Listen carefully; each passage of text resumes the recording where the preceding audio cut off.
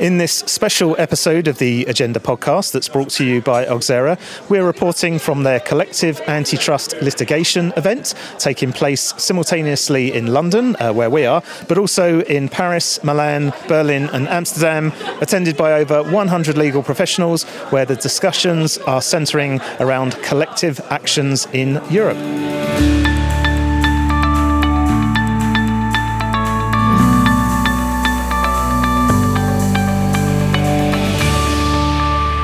Hi and welcome to the Agenda podcast. My name is Russell Goldsmith. We're recording this episode at Oxera's collective antitrust litigation event, where Joseph Bell, partner at Oxera, is about to host a panel session where he'll be taking a deep dive into the issues facing the UK collective action landscape going forward. Joseph will be joined by guest panellists Rosie Ioannou, director at Fortress, Mark Sansom, partner and joint head of the Global Antitrust Litigation Group at Freshfields, Sofie Edwards, senior associate at Hausfeld, and finally Kate Vernon, partner and head of competition litigation at Quinn Emanuel. And I'm delighted to say Joseph joins me now ahead of that session. Joseph, what are you looking forward to from today?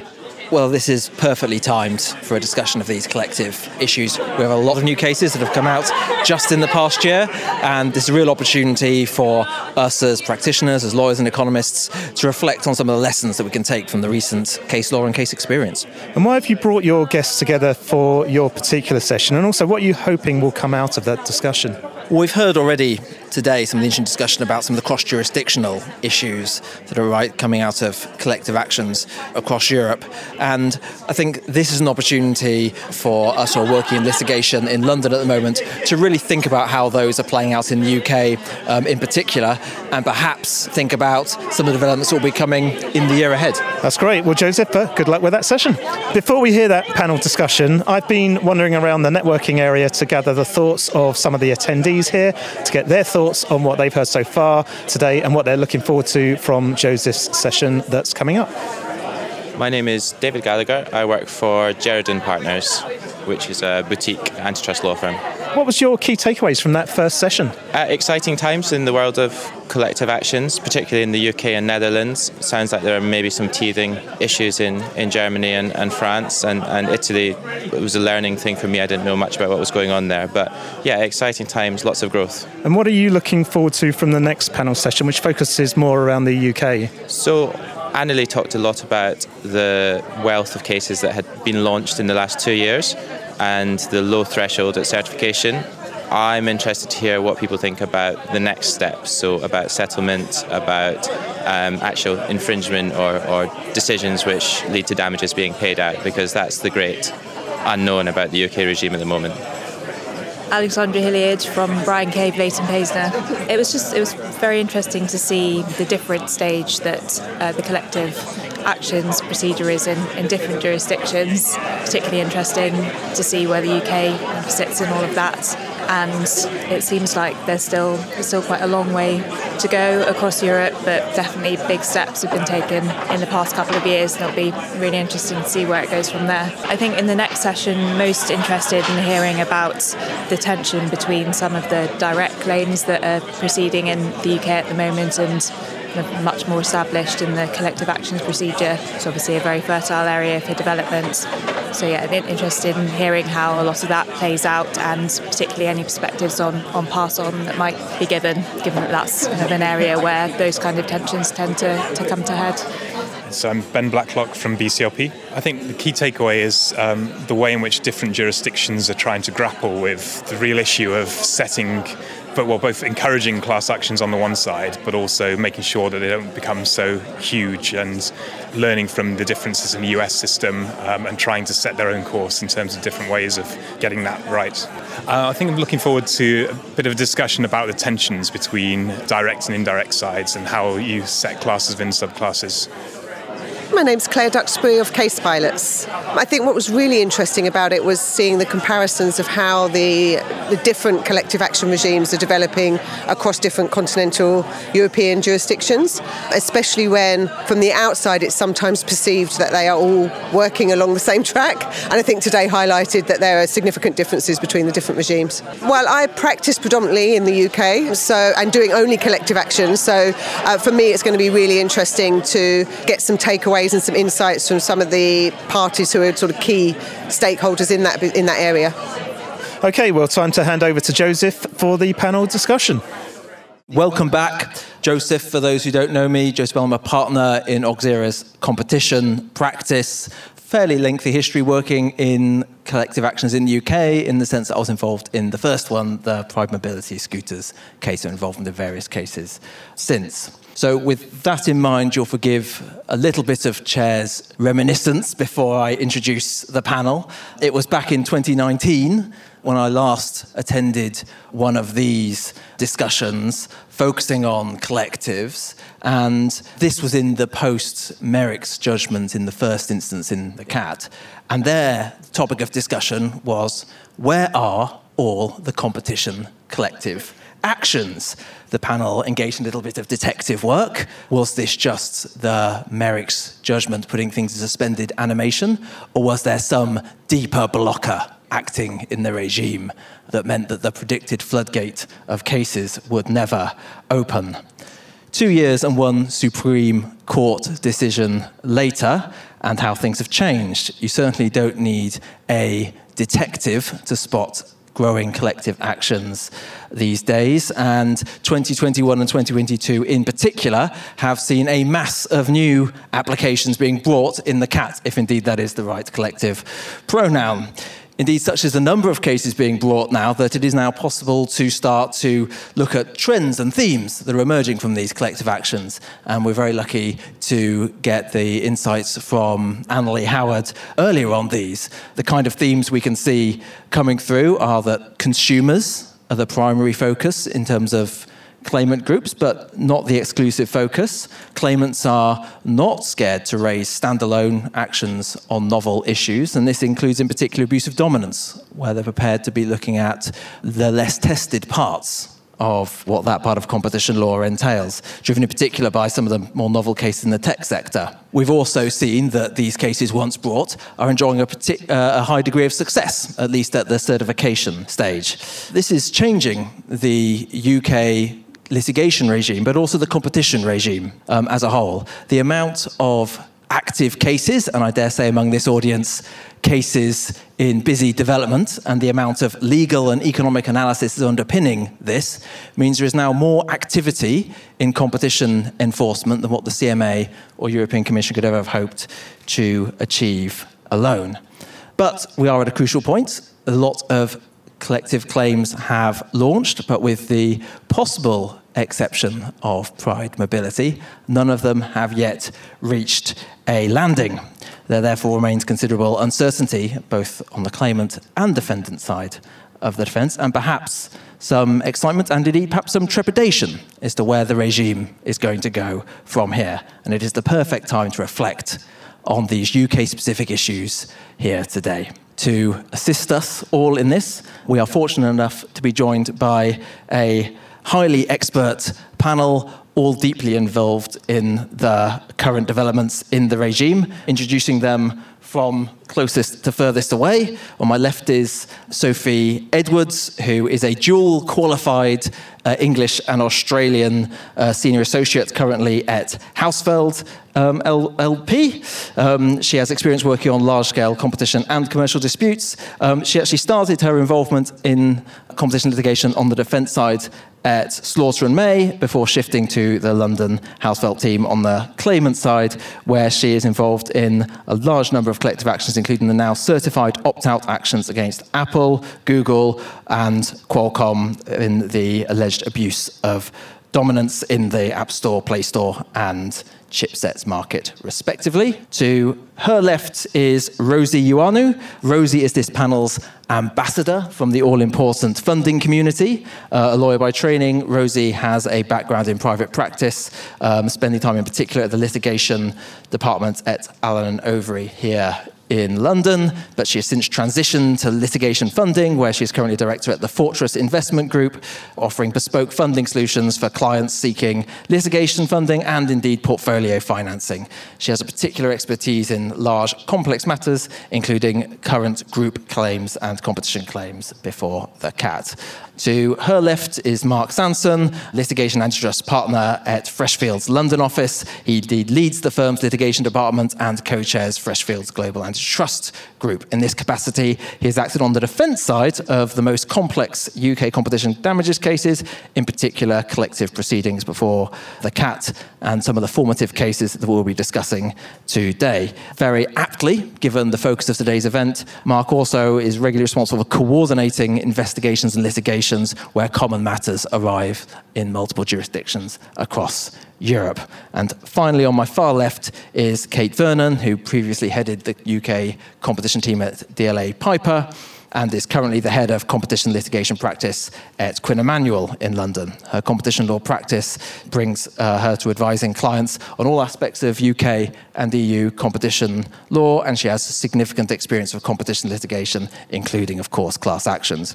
But that's not her only focus. As well as working on competition on the claimant and defendant side, Kate's wider practice also includes IP and FRAND disputes with the competition element, and she advises clients on GDPR compliance and Data Protection Act litigation. And as part of this, she is also Quinn Emanuel's GDPR internal compliance partner, and she is the final member of our panel. So the idea of the format for this panel is we are going to have a few quickfire questions that we're working through, building on a number of very live topics in the UK class action sphere. Myself and the panel will reflect on these topics, and at the end we will allow time for audience questions as well. Now, one of the most notable aspects of the UK class action regime is how fast it's moved. Many cases now certified.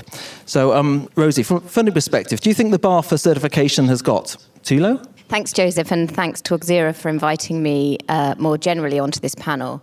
I'm very conscious as a funder in the room that I'm talking about the bar to certification sandwiched between the brilliant Annalee Howard and equally brilliant Mark on this panel in terms of the law. So, as is usual when I speak on these panels, I'm going to give you very little substance, and instead I'm going to give you some observations and leave the law to the experts. So, as I think Annalee made clear, and I think everybody in this room knows, that the certification of judgments in the CAT regime started with a trickle, and the last year or so, as is fair to say, seen a steady flow of judgments. Some of them, I think, very importantly, subsequently affirmed by the Court of Appeal. The certification of these cases has generated much debate on a range of issues, including the much discussed question, is the bar for certification too low?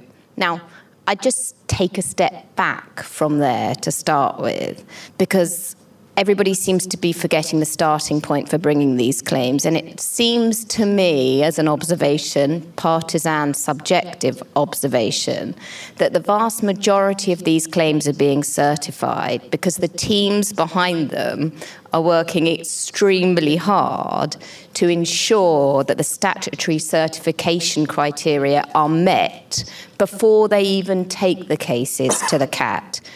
Good claimant lawyers and economists, solicitors and barristers, aren't just throwing claims into the CAT and crossing their fingers and hoping they're going to meet the certification regime.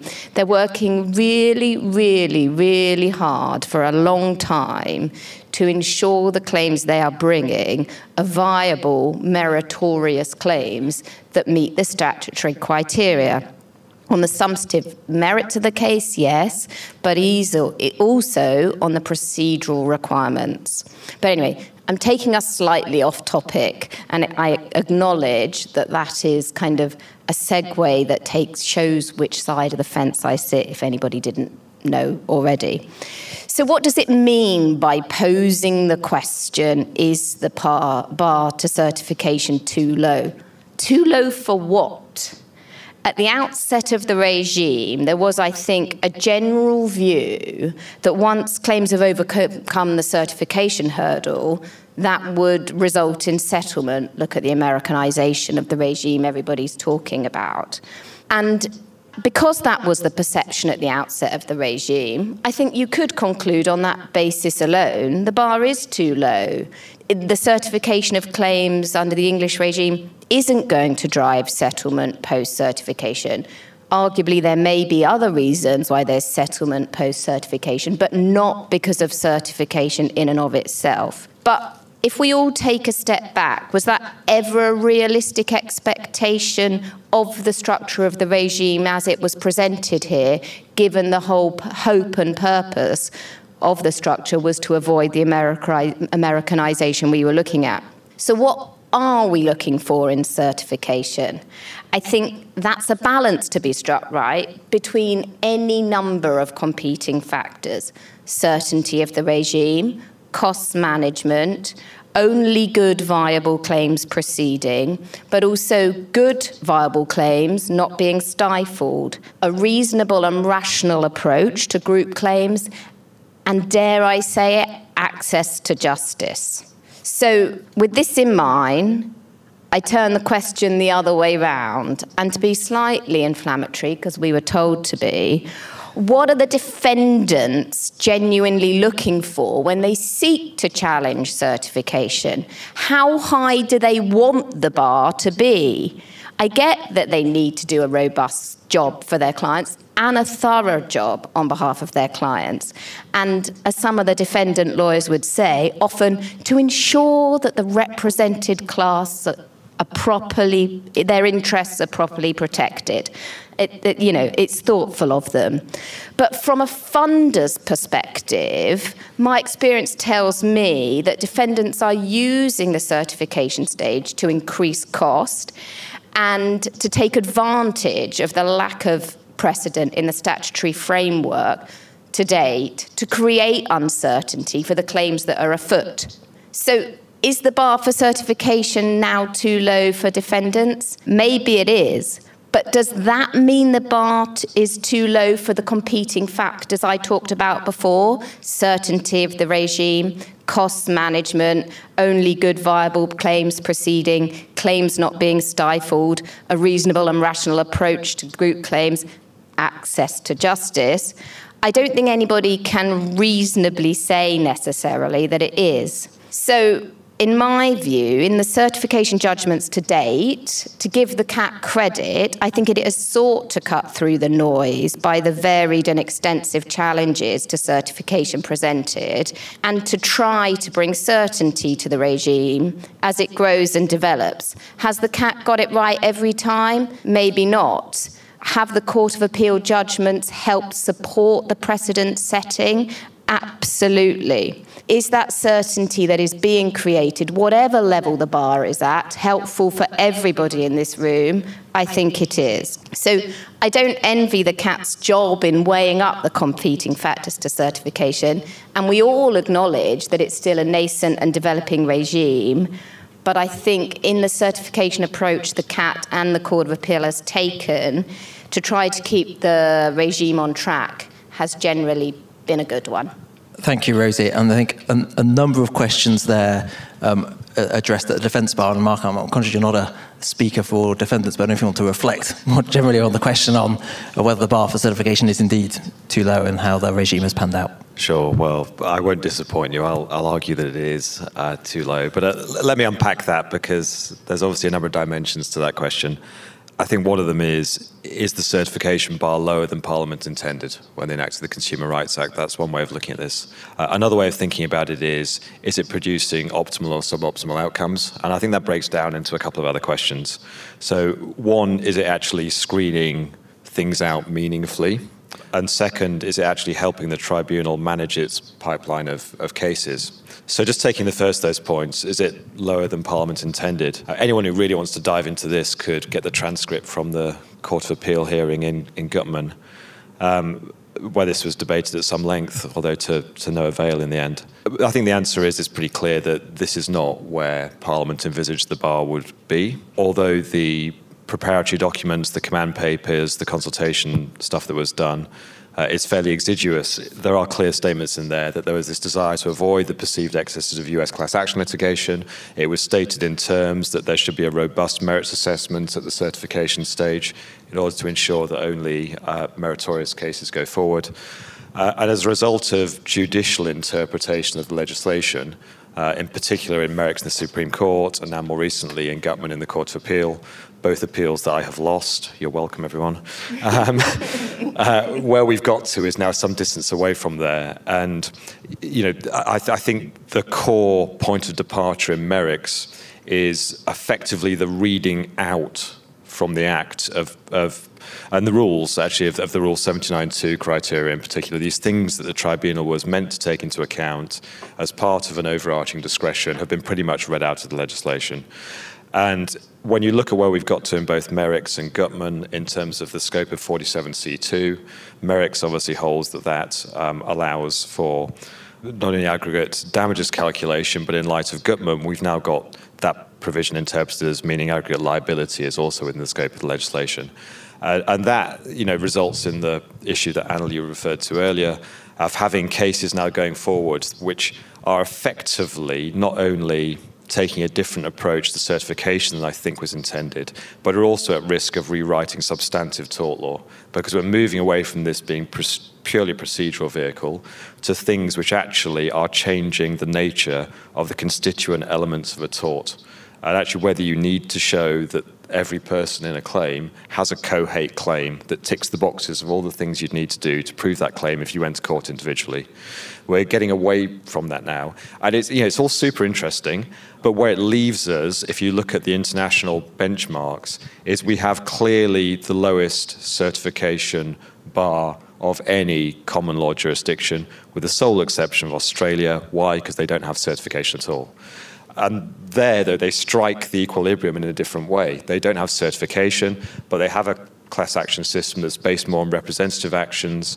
They do have an aggregate damages power, but it's only been used once, and that's on appeal. The balance is struck very differently. And we have now ended up, for all the talk of adopting the Canadian approach, in somewhere which is clearly more pro-certification than Canada, even. And Gutman, and I should say Gutman won, because now that he's a serial PCR, there's 3 of them, of course, which I'm doing. But Gutman won the train tickets case in the Court of Appeal. Where we've ended up there is that you've got these no-loss situations, and that is an issue in Canada. Cases like Dennis and Kett and Muteros have all found that where you have these proposed classes that have a preponderance of highly individualized causal situations, they are not appropriate to be determined as common issues, because you can't fundamentally do that. And the Canadian system also envisages that even where you have common issues in collective proceedings, that might take you to a certain point, but beyond that, you've got to revert to individual issue trials. And we've adopted this sort of all or nothing approach that everything has to be dealt with collectively, otherwise somehow the regime doesn't work. And I think judicially, where we've gone a bit awry is we've taken that sort of policy-driven approach that this must be made to work, it must be seen to work, even if actually some of these very ambitious claims that happen to be amongst the first to go up and appeal don't really work and probably won't work ultimately. And I think where that leaves us is really sort of ushering in a number of challenges that we're storing up sort of later in the process. So just the other questions I pose very quickly. Is it operating as a meaningful screen? I think it's implicit in what I said in a lot of the discussions today that it's not, but also, and this is not actually a sort of dyed-in-the-wool defendant point, it's a point about whether the thing's working coherently for everybody. There's a lot of unpredictability. We could have had a system which is all predicated on the sales legate conception of this regime, which would have been very different and would have had a very different equilibrium built into it. And we were a hair's breadth away from that being the reality. So I think these are genuine points. But it's not screening out cases generally. There are obviously exceptions around opt-out claims, which we can talk about later, opt-out corporate claims anyway, carriage disputes. And then there's this sort of uncertainty around particular issues that the tribunal just doesn't like, even post-Merrick's. Compound interest, even in Merrick's itself, or market-wide theories of harm in FX. There are certain things that the tribunal will latch onto in a way that's quite hard to predict. And I think a lot of uncertainty as well around just the approach to judgments. Look at FX, 240 pages plus annexes. The very next judgment of the same chair in the tribunal in a case which is standalone abuse of dominance, quite complicated markets, 20 pages. So there's just a lot of variation that I think is indicative of a regime that has not yet settled down. And I will pause there in case Rosie or one of the other panel members that sparked any further thoughts about where the bar is and where it should sit. Sofie. Just a quick one, just for Mark, just to put it to, what we are seeing at the certification stage is whether or not this claim is suitable to be certified as a collective proceedings. It's not whether or not this claim can be brought full stop. It's not a merits review. That's very clear. That's very clear in all the statute law. And quite frankly, defendants are able to make a strikeout if they think there are merits problems. Why is it then that you still consider the bar to be very low in circumstances where all the tribunal is really supposed to assess is collective proceedings correct for this case that's been put before it? Yep, so if I answer that, for example, by reference to Canada, and actually by reference to Gutman, let's take a real case, which, as I say, I've just lost this argument in the Court of Appeal, but it's a clearly very heavy policy-driven judgment, and my own view is, what it's worth, that policy balance has been struck in the wrong place. But if you look at a claim which, for example, has probably a very large proportion of claims in the proposed class which are no-loss situations and which will at some point need to be removed, otherwise you have an aggregate damages calculation and award which doesn't comply with the principle of compensation, even at the aggregate class-wide level, which Merrick's Supreme Court says you need to do. And so even in a world where you don't have a merits assessment, if you're applying the process standard as it's applied in Canada, if you have a case which is not amenable to ever winnowing out the bad claims of uninjured proposed class members, then that doesn't work. And what we have now is a system that says that doesn't matter because this has to work, so we just abstract above all of those challenging situations and we plough on to trial. And the broad axe just gets trotted out as the sort of answer to all of this. We'll just figure this out at trial, we'll make some back-of-envelope calculation, something will turn up. And I think there are some cases where you can tell now that the methodology is not ultimately going to stand up when held against the Microsoft and Process standard. And I think what I would be looking for is what has happened at least some of the Canadian cases, which is itself seen as very claimant-friendly. I would be looking for the nettle to be grasped, where you can see already at the certification stage that it will never be doable. And I think that is where I would say, even in a no-merits world, we've gone a bit off-beam.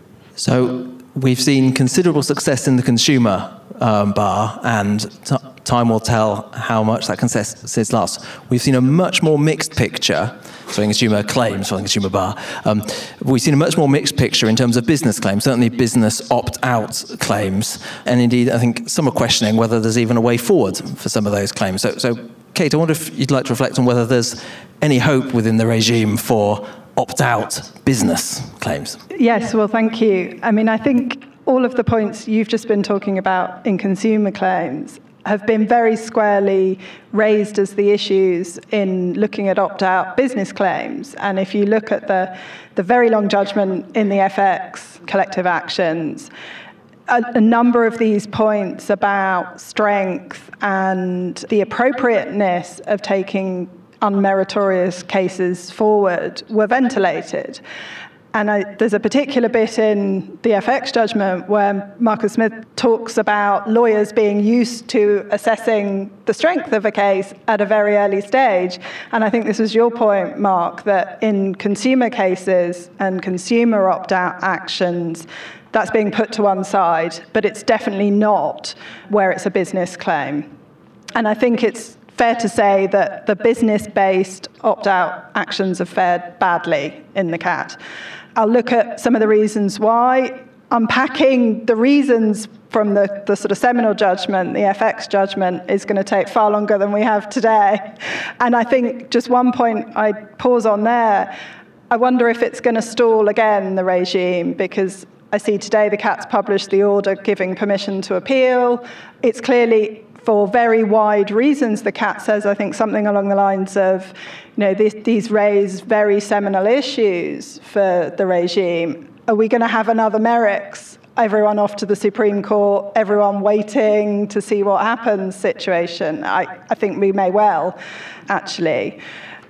I mean, if you look at what the CAT did in the FX judgment in refusing those claims, it goes through the Rule 79 test, it goes through the standard assessment on eligibility, suitability, and then goes on again to do it again in the decision as to whether it should proceed as an opt-out claim or an opt-in. And the CAT says it has full discretion to look at those issues all over again, and you can't just read across the assessment taken under the eligibility test and the authorization test and apply it. And what they really looked at in deciding in FX not to certify those claims was the strength question. And they looked at practicability, but to my mind, the real turning point was the strength question. I think there's a number of uncertainties around how they actually got to that decision, to my mind. And I think when I was looking at the judgment again last night and the 250 pages of it, and one of my children said to me, "Oh, Mummy, I feel sorry for you. That's a lot to read." And I thought I felt sorry for myself at the end because I just still couldn't work out how to unpack it for you all, other than to look at some of the things that I think actually come out of the dissenting judgment are really where I would start in reading that. And I think one of the really important things that the CAT picked up on in the majority of the judgment was about, were the class members interested, or the proposed class members interested in this claim, such that an opt-out should be permitted? I think, as the Lomas dissenting judgment says, this puts the claimants in a pretty invidious position. You know, what do? Do you try to book bill? Do you try to make it an opt-in claim? If that fails, is that then going to be used against you when you say, well, that was a reason why an opt-in claim was not practicable? And I think that is going to be a very difficult call for people looking from a business perspective, how to put these claims together. I think the funders might find it, a difficult assessment to make. How far do you try to build an opt-in? The access to justice point was very looked at in a lot of detail, and the CAT in the majority held that it does not mean that because a claim was only proposed on an opt-out basis that you should be permitted to proceed. If that meant that the claim wasn't brought, so be it, if it failed the strength and the practicality or practicability tests. Is that access to justice, is the question posed in the dissenting judgment? I think it's a case specific, it will be fact specific, and I think it's a very lawyer's answer, but it will be the right case that will be certified as an opt-out. But certainly I think it's actually the opposite. The bar is quite high at this stage. One attempt we seem to square this circle is the hybrid model. We have an opt-out and an opt-in claim happening simultaneously on the same issue. Particularly we've seen this in the Harkers-Parker claim in the interchange cases. Mark, have you any reflections on whether that's a solution for business claims going forward? Yeah, I'm for MasterCard on that one, without giving away intended arguments in the CPO hearing in due course. I mean, let's say that I have an issue conceptually with the running of opt-in and opt-out together there. So people probably know, but the way that's set up is that business claimants who generated more than 100 million of annual turnover would have to opt in, whereas businesses generating less than that threshold amount would be part of the opt-out class. And I have a conceptual difficulty with the idea that businesses generating, say, £95 million of annual turnover wouldn't be capable of opting in or indeed bringing their own claim. I think especially in interchange of all cases where we've got an umbrella proceedings order, and I know we'll come back and talk to those later, but there are ways to just insert yourself in that sort of massive ongoing litigation that don't mean that you would need to be part of an opt-out. And I think if you look back at past tribunal judgments like Breesley Pillows, which is a foam cartel follow-on case from a few years ago, in that case, I think it was Peter Roth said that a claim of £9 million is a worthwhile claim that a claimant could be expected to bring, on a standalone basis. So, against that backdrop, I really struggle with the way that's set up. I think there are other interesting things about that claim which I struggle with as it looks like Harkers-Parker have taken a sort of a GLO type modus operandi and sought to transpose that into the collective proceedings context. So, for example, we have things like sample claimants, being proposed as a method, and that clearly hasn't been done before in the collective proceedings concept. So we'll have to see how that all goes, I guess. You raised the issue of where multiple cases are dealing with similar related issues, and this, of course, not just collective proceedings, but sometimes overlaps with business-to-business proceedings as well. So, I don't know if you want to reflect on practical ways that we can work with these issues where you've got related claims happening alongside each other, and how we can make sure they're dealt with practically. Well, I think, as we all know, they're now umbrella proceedings, and you've got to work out if there's a ubiquitous matter and a host case and all sorts of new terminology for us all. But I think it's something that is clearly a bit of a crusade at the moment in the tribunal. It sounds in the rule of law and is grounded in principle and makes sense from a sort of straightforward perspective that similar cases should have similar outcomes. It's a particular issue for competition litigation where you have indirect and direct purchasers claiming in relation to the same infringement.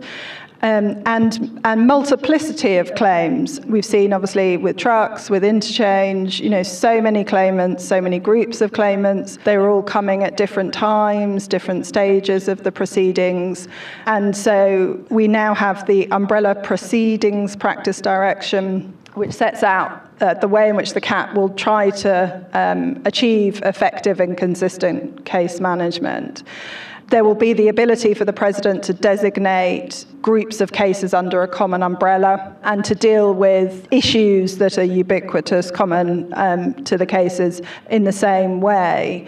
How that is playing out, we can see in interchange and with the Merrick's case being put together with the merchant cases. Whether actually it's going to help move things along and case manage them in a way that also achieves the proportionality objective that we hear a lot from the tribunal. I'm not sure. You've got lots of different issues being split up to be tried in lots of different trials. And I think the theory is sound. The practicality of it is, as we've said a lot today, is going to remain to be seen. I think there will be an area that we haven't yet seen also the influence of is where you have collective claims overlapping, like Merrick's. What happens with the settlement dynamics and the CAT's involvement in approving settlements? And I think that will be an issue that will have to be factored into case managing common issues like this, because one view is that actually it will make it much harder to settle claims if they're all being put together in a much bigger set of proceedings with lots of smaller salami-sliced issues being divided up. It's certainly no issue that's just limited to collective actions. There was a judgment that came out this afternoon from the tribunal in the Allianz claim where we had a hearing a couple of weeks ago on a preliminary issue application. That claim, for those that you don't know, there are two sets of proceedings, not collective actions, but FX, exactly the same FX decision, two groups of claimants, two groups of defendant banks, bought at slightly different times for reasons I won't go into. And the original claim is slightly further ahead. The new claim, the defendants sought to have a preliminary issue of limitation heard, and the tribunals refused that today. And one of the key reasons for refusing that, well, really the key reason, was that it would hold up the original proceedings. And actually, there was an obvious case where these should all be case managed together. They have the same issues on liability. Yes, individual quantum cases, but the approach to quantum is common, same infringement, basically the same defendant group, same claimants.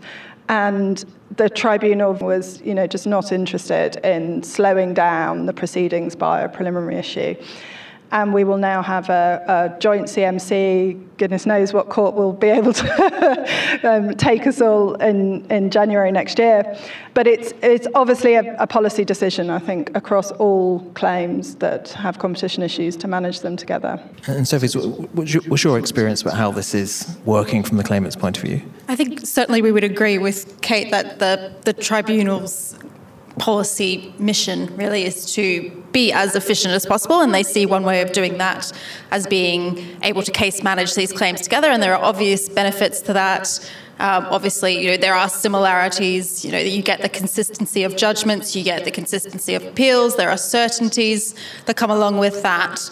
But obviously, there's quite a lot of negatives as well, and Kate's already alluded to one, which is delay. It is very possible that you have, although related, cases relating to the same harm or the same conduct, that they are very different factually. They may just be a very simple case of a business to a supplier versus a very complex pass-on situation.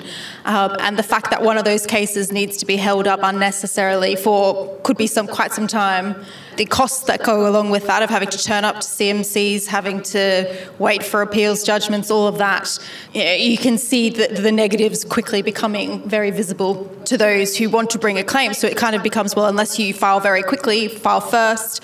Your case is the lead case. That's I think it's called the host case under the UPO. You really lose that control to move your case along as how best for your client, which can be quite a concern. And I guess the other point just to bear in mind is obviously it's very much at the CAT's discretion what is a related case. So you have the obvious cases that are clearly related. The two trains cases, the original ones, have been case managed since the beginning. They're near identical. There was never any debate about that. FX is the same. The interchange cases from Harkes Parker, the same. But then you get into the slightly similar on different aspects cases where you can see there might be common themes and common questions, especially in the economic evidence or approaches to certain issues where there would be benefits to that. And we've already mentioned quite a few times the App Store cases. At the moment, there are similarities between those two cases. You could see the tribunal considering, how best to deal with that, because obviously they aren't the classic example of cases that should be a UPO because they have different defendants, different claimants. They're to do with different factual scenarios. They're not a kind of Trains-esque, near complete identical copy. So it's all very interesting to see what the tribunal will do, and there's a lot of discretion there for the tribunal to consider what is best for certain cases. And certainly, it'll be very interesting to see how the president deals with that.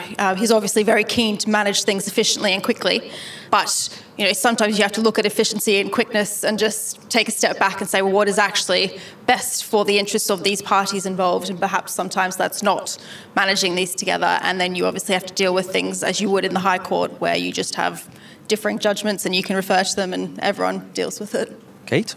I think one point to add to that is the intervention of the CMA as well, because you also now see in some of the collectives where the CMA have got parallel investigations or regulatory investigations that they are now seeking to be part of the proceedings, and how that will shake out really, is, again, remains to be seen. Very boring to say, but it's true. And we've had the order in the Apple Kent case where you can see the CMA's involvement is planned out, and it will come up. I don't think it's come up publicly. It will come up in other cases very soon, I think. And I think that will add another dynamic to how do you deal with these common issues. To turn to a slightly different topic then, funding has sometimes been called, I think, without exaggeration, the lifeblood of the collective proceedings regime, which brings issues to the fore that we've perhaps not seen in conventional competition litigation, in particular the question of whether there's a tension or perhaps even a conflict between return for funders and redress for class members. So, Rosie and Sofie, I'd like to turn to you for some reflections on this topic. Back with you, Sofie. Thank you. Well, I think this might be a very quick debate. Rosie, do you think there's a conflict? I don't, so we can all move on. But in all seriousness, and you've mentioned it already, Joseph, without funding, the regime just won't work. It won't get off the ground. It's very much accepted that funding is not just the lifeblood, but the entire blood supply for the regime. That is the entire purpose of these cases. They are cases that are brought for harms where an individual could not bring it themselves. And so there needs to be that aspect of the regime, and that needs to be there and working well. And I think my view is quite unfairly that often the funders are cast in a very negative light, that they're just there to make money. They are, just out to get the big guys, just want to put pressure, get settlements and go from there. But, The reality is the funding arrangements are public in the sense of the tribunal can see them from the outset. There's nothing hidden about them. They ask a lot of questions if they do have questions about it. And it's completely monitored for the rest of the proceedings. It has to be monitored at any settlement, it'll be monitored at any distribution. So there's absolutely no chance for Rosie to take the funds and run away with it and use it to whatever she wants. And I think another point that's often forgotten is that a funder's return is taken out of undistributed damages. So that is way down the line after any class member has come forward, sought their share of the proceeds, and there's been ample marketing, there's ample notification, and at that stage, for the huge risk that funders sometimes put into these cases, they can take a return. And I say the risk that's involved in this because it isn't often we think of legal risk as the main risk that is undertaken in these cases by everybody involved, especially on the claimant side. But there's also other risks that will happen, and the funders need to take a chance on that. You don't know what will happen with the CMA coming involved or doing a finding. We don't know what will happen overseas. You don't know how a defendant will react. All these things go into it, and it's a very uncertain investment, compared with some of the other more mundane things that you could invest your money in. So certainly it is often described as a high return, but you do have to also look at what exactly goes into that return and why is it perhaps seen at the higher side because of the risk that's involved. And the risk that's involved reflects the fact that we need funders to make this regime work. They're one and the same. It's a circle, it's an ecosystem. Without funders, it wouldn't work. So we do need to compensate them for that risk, and then that compensation needs to be appropriate for the regime to work, and so on and so forth. I think Rosie made a very intelligent remark the other day at a different conference, which was basically it's near impossible for a funder to take a return that's inappropriate in these circumstances. And you do wonder in other circumstances, there's other funding arrangements out there for commercial claims, for other types of claims that aren't at this level of scrutiny at all. But it's the collective claims that are always focused on, which is, part and parcel of the fact that it's a new regime, but certainly is something that I would hope would die down over time as people get more used to the concept of funding being necessary. And although in the US you hear these stories about, big bad law firms, big bad funders taking money and running with it, that is very rare, and everyone in the US accepts that funding is necessary, and the vast majority, if not all of the cases, predominantly proceed on that basis. And then you do have to look, if funding is a concern, what are the alternatives? If there wasn't, the private companies putting funding in, what would you then be able to do? There's no government pot of money that we can apply for to get funds to bring these collectives. There's no crowdsourcing website where people can donate to the causes that they think are viable to them. It just doesn't exist. And so I go back to the main point that's been, I've made from the outset, which is without funding, the regime will fail. And it's in everyone's interest for the regime to get off the ground and to work properly. And for it to work properly, funders do need a return, but there's absolutely no chance that they will get a return that's not appropriate in those circumstances. And I think Rosie might agree. What she said.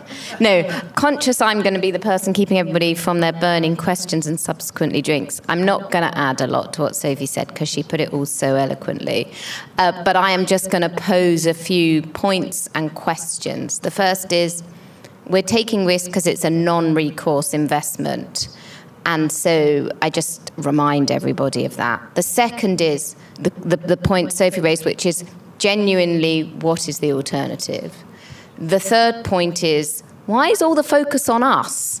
If one looks at the operation of the regime, I would encourage, perhaps not today, because I'm definitely in the minority, a conversation about fees generally in the cost of this regime. I'm going to put it out there: solicitors' fees, expert costs, disclosure costs, ATE premiums, the costs of the operation of the English court regime, with all of the complexity Kate talked about of umbrella proceedings, of linking claims, of opt-ins, opt-out, and the eye-wateringly high, I'm going to say it, budgets from the claimant and defence side, not because they're unreasonable necessarily in and of themselves in the context of the operation of this regime, but more generally because of what we are addressing. I think that is something we need to bear in mind as a jurisdiction when we are looking at the broader operation of the collective action regime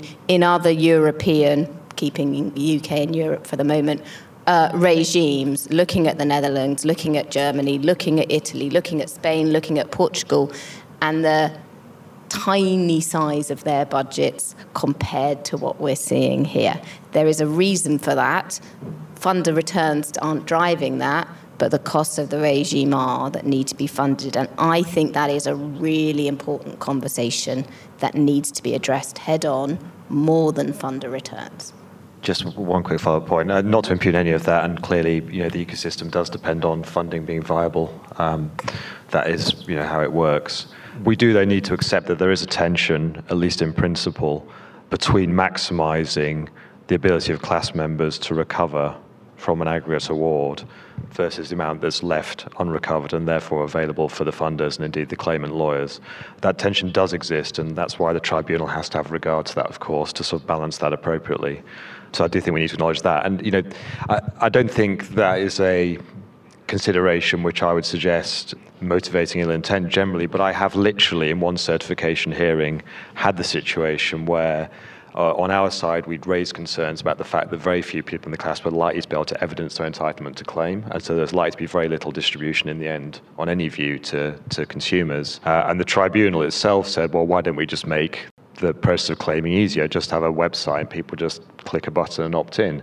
And I've literally had, counsel the other side saying, oh, no, we don't want to make it too easy for people to claim. So it's there, right, as a factor, and I think we have to acknowledge it's in the mix, and it's something the tribunal has to police. Rosie? I don't think there's a tension there, actually. I don't think the fact of ensuring claimant redress is something that necessarily goes to funder return. I think ensuring that there is good claimant take-up in the first set of cases is important for everybody. And I think just kind of, and I know you're not necessarily doing this, Mark, but presenting the funder return as the reason why we somehow secret squirrel want only 3% of claimants to come forward is just not a reasonable representation of reputable funders. And I'm not painting us all in the same boat here, in the same way as not all lawyers go in the same boat. Different strokes for different folks, right? But for us, we are modelling endlessly to make sure funder returns work on a very, very large claimant take-up. And if it happens to be that only 3% of claimants come forward, that doesn't increase our return, actually, based on our conservative modelling. I agree. I think my concern is I've seen at least one case where once you get the funding agreement in the comfy ring and you can see the terms, it's very clear that the thing only works economically if you actually have a very, very, very low level of distribution in the end to people in the class. And I think there are some more aggressive funding arrangements out there where they frankly won't likely get to their minimum investment return, failing which they could pull the plug, unless you get very few people actually claim from the class. And I think that's where the issue becomes potentially quite acute. But that, not suggesting that's representative of things across the board at all. Kate? The funding considerations are different when you look at an opt-in claim as well. And I think it's important to remember that that was quite a big part of the tribunal's analysis in the FX judgment, was looking at the funding there, because what happens with an opt-in claim is that there aren't undistributed damages. Everyone is going to come forward for their money. And so the funder takes from the damages pot. And that was one of the considerations in balancing opt-in, opt-out, is that something that the tribunal was happy to allow for the claimants, that they may potentially get less. And so I think there is a bigger conversation that is, I think, when you look at consumer claims versus business claims, there are different considerations on the funding issues as well. So looking forward, we've been focusing today on antitrust claims and some of the issues that arise there through collective proceedings. but this was always attended as a litmus test for collective actions more generally. Is the UK now ready for collective actions to also cover consumer law? Perhaps we start with you, Sofie. Absolutely. There's absolutely no reason why they shouldn't. But certainly all the benefits of the collective proceedings that are seen in antitrust could be shown for the other types of claims. So we're talking environmental harms, data breach, all those types of things. You get the deterrent effect against the conduct. You get the access to justice for those who've been harmed, as well as the compensation that goes along with that. It gets that greater equality of arms to generally consumers, but to others, to businesses as well, where they've been harmed, that they can actually enforce their rights and they can get compensation for a harm that's occurred to them. And the practicalities that come with the collective regime are such that the entire purpose is the large-scale compensation and redress. And there's very little downside that I can see to opening up the types of claims. In fact, I see only benefits because, as Mark's already alluded to today, there are several claims which push boundaries of the antitrust world, and if it was to open up to consumer claims, there wouldn't be that issue anymore. It would simply be a consumer claim, and there's nothing special about antitrust. I know everybody in this room loves it, but there's no special need for there to be collective. It's just an antitrust harm, and so certainly I would be very keen for it to be expanded in the near future. I think just my answer to that would be the collective proceedings regime already does de facto expand consumer claims. Look at all three of the rail tickets claims. Those are not really, in any conventional sense, competition law causes of action. They're consumer mis-selling, consumer information type complaints, which have been shoehorned into the collective proceedings regime because of the attractiveness of the opt-out regime and the aggregate damages rules. And we're seeing that a lot. And look at some of the tech cases as well. So the another government one, the battery life allegations raised against Apple. In every other jurisdiction where those claims have been brought, they've been brought as a product liability claim. Here we treat it as antitrust, seemingly. And I think what's happening is that, and this is where I really struggle with it, just sort of intellectually. I fear we're sort of heading into this space, and maybe it would be solved by what Sofie proposes of actually just formally rolling this out to other areas anyway and getting rid of this tension.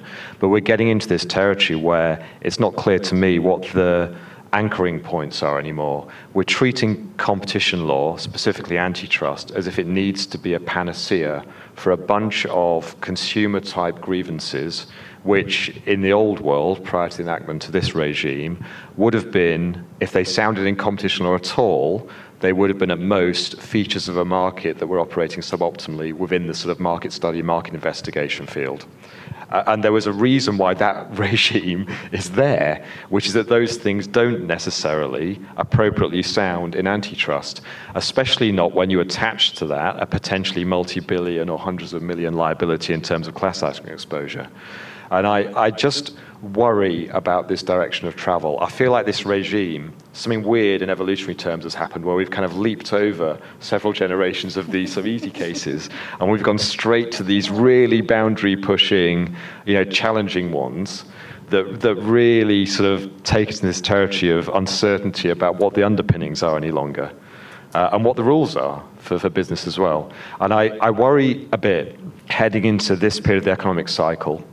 If we get some of these judgments, some cases resulting in adverse judgments, and we take down a global household name, we bankrupt it, or we take down a business that then needs to be bailed out by taxpayers, I worry a bit that the business sentiment, and people have been in the ear of the Conservative Party at the conference last week about this stuff already, we can quickly find that the lobbying really, really intensifies.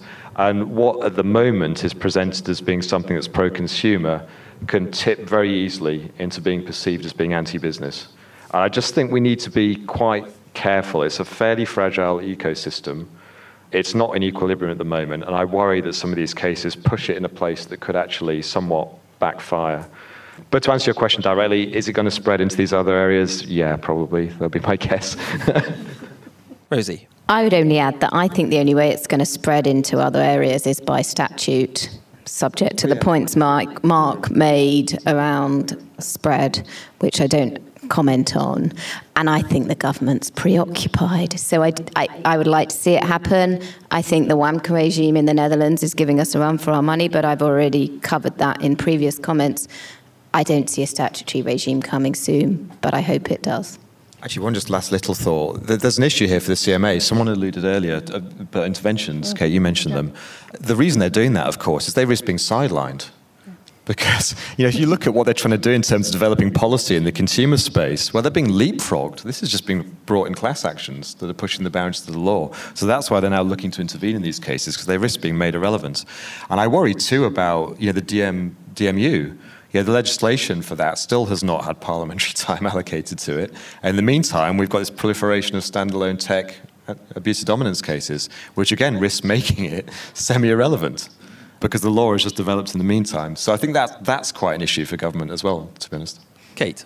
I was going to make exactly the same point. No, but I think you're absolutely right. I think it does risk sidelining them, and I think it risks sidelining the market investigation regime as well, because if you actually look at some of these cases, I think, Sofie, you made the point, a lot of them come on from they're not follow-on claims. A lot of the abuse cases come on from the CMA or one of the sectoral regulators having had a look at the market, there is something wrong in the market, and then does that translate into an antitrust claim, a damages claim, is the question that the class reps have asked themselves, because it's something that the CMA and the regulators, for whatever reason, and they're case-specific, didn't feel able to take them on into that space. And so I think they've got a difficult decision to make as to whether they prioritise antitrust investigations or market investigation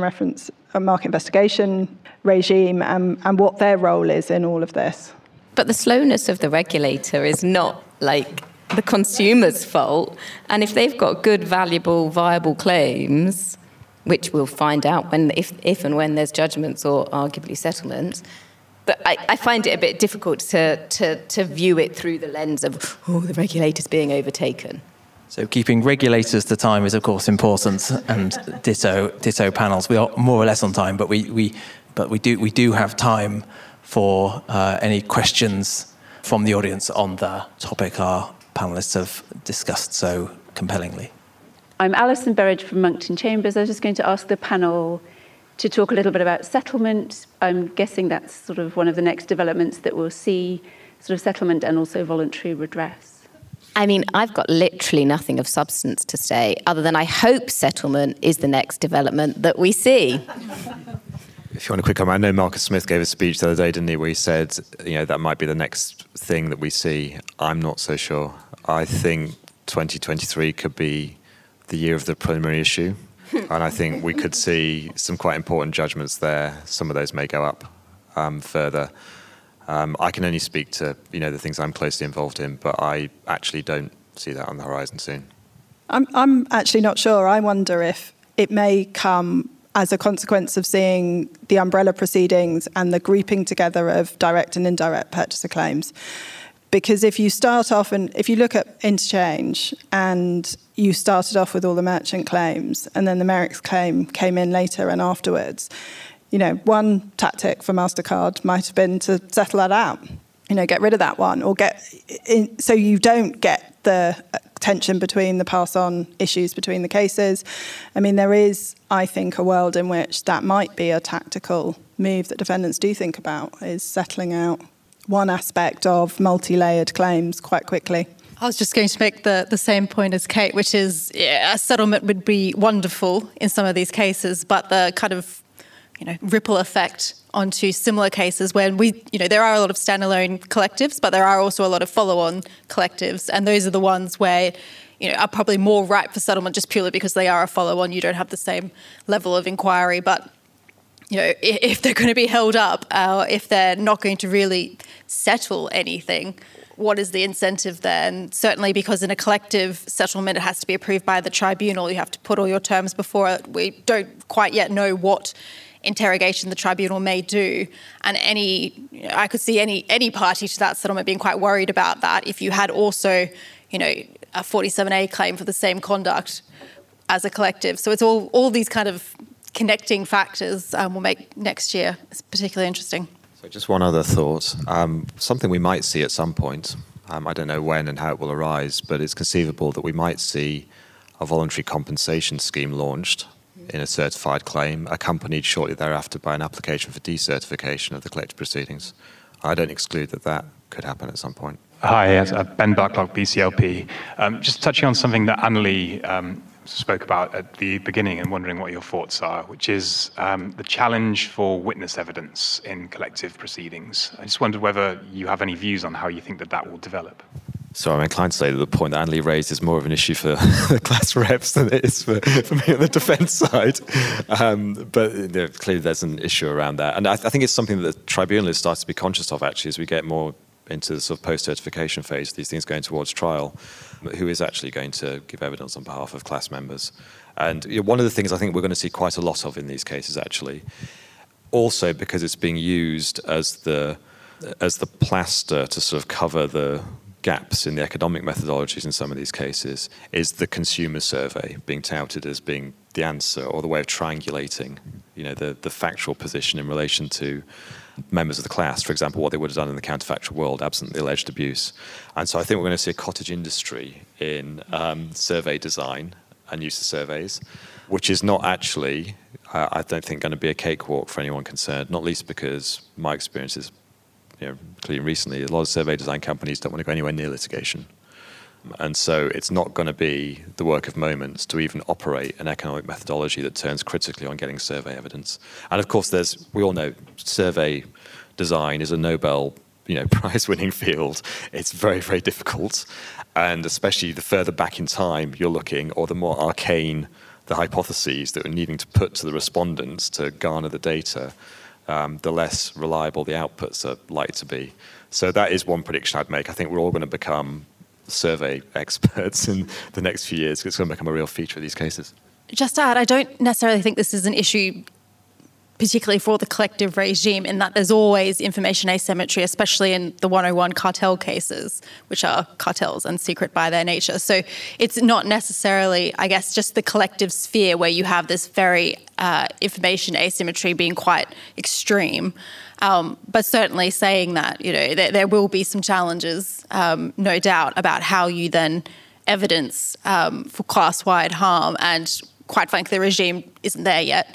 And it'll be very interesting to see how that develops and what is put forward as alternatives, because you do need to look at practicability and I can't quite think of the word now, but making sure it's cost effective. You can't, these are PCRs, they have funding, they have a budget, they can't go off and do a market study like the CMA can do. So they need to really pool their resources on what's going to be the best way to get a sample, for want of a better word. And I'm sure in the near future we'll see some very creative ideas, the survey being, one, which may not be the best one, but it is one at the moment. But certainly, there'll be interesting ideas coming up for sure in the near future. I think speed of the litigation will influence this as well. I mean, we saw in one of the trains case, and yet to be seen exactly how it plays out, the president looking to impose an extraordinarily fast timetable to trial. And that doesn't really allow for much time for witness evidence. It doesn't really allow much time for expert evidence or any, particular, fact-gathering stages if you're going to be in a trial within a year. So I think speed will play a role as well as to what PCRs can do. Just linked to that, it's not just factual evidence, but disclosure, and often third-party disclosure, where our regime isn't really fit for purpose. I mean, it is used in commercial litigation, but it's not very usual, and it's very tightly circumscribed. And how do you adapt that in a claimant consumer area where you've got no witnesses, you need the evidence? It's necessarily going to impose a burden on a third party that's got no involvement in this litigation. Why does the third party have to engage all the costs of searching and protecting business secrets and things? That, there's got to be a balancing exercise there. So I think that's another minefield that will be explored as well. And I think this pulls in as well with indirect purchasers, consumer claims particularly. How does upstream pass-on work? Because we've obviously explored downstream pass-on in some detail in Sainsbury's in the interchange, but we haven't really looked at how upstream pass-on works to establish the claim and whether the presumptions in the damages directive apply or what burden and standard of proof applies. And there, obviously, third-party disclosure is going to be very relevant. We've heard a lot about the UK regime, and we were lucky enough to hear earlier about some of the nascent challenges that regimes in other European jurisdictions are facing. And of course, we've all seen challenges faced in the US, Australian, Israeli regimes, and then Canadian regimes as well. If there was one lesson that UK regime could draw from the early experience of these other jurisdictions, what would it be? Certainly some guidance on carriage disputes would be welcomed. Obviously, they're an issue elsewhere as well. And the fact that we don't yet have certainty in that area is quite perplexing. This is really mundane, but I think it would make a real practical difference. One thing that I think the CAT should really consider is just breaking out of the constraint of having just 2 hearing rooms in the tribunal. Use the roles building. You've got loads of chairs on the roster. Run more cases simultaneously, but accord them the amount of time that they need to be properly managed through to a sensible trial of a sensible duration. I think at the moment the concerns around pipeline are driving some case management decisions in a way that I think is suboptimal. I think one thing they could learn from the US, and I appreciate the desire not to be in US-style litigation, but the multi-district litigation process, the MDL process, works pretty well in the US, where you have opt-out claims and then people have opted out, and you have a number of direct action plaintiffs that are all case managed under this one banner, and it's much more formalised than the umbrella order system. Maybe the umbrella order system is the start of that process, but it's quite tightly controlled, and I think does actually help move along common issues in claims. What they said. No, I'm only joking. I think we should all take great hope from the Australian and Canadian regimes particularly, and the Israeli regime, to prove to us that it can work. So I'd like to thank the panel at this stage, and of course, in absentia, our cross-European panellists as well. And I think if there's one thing we can all take away from this, is that we're in the privileged position of having cross-dialogue between these jurisdictions, which means that we can learn from the strengths of all the jurisdictions, and of course also learn from each other's mistakes. So if you'd like to join me in thanking this UK panel, and then we will proceed for some drinks outside.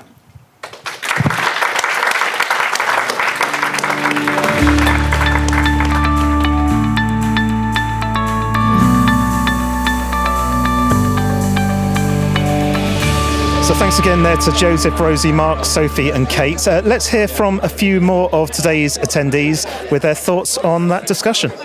So I'm Andre Jurki from Womble Bond Dickinson. Intensely interesting and thought-provoking. It really is confirming that there are still lots of issues to be resolved. And what it does mean is that there is a very, very healthy pipeline for antitrust litigation going forward. We're still at the early stages of collective proceedings, and especially if they move sideways and are used outside the antitrust space, then there's an awful lot of work and a huge pipeline going forward. And hopefully, in the end, some degree of redress for consumers, but by the same token, not hammering businesses are completely run out and off the road.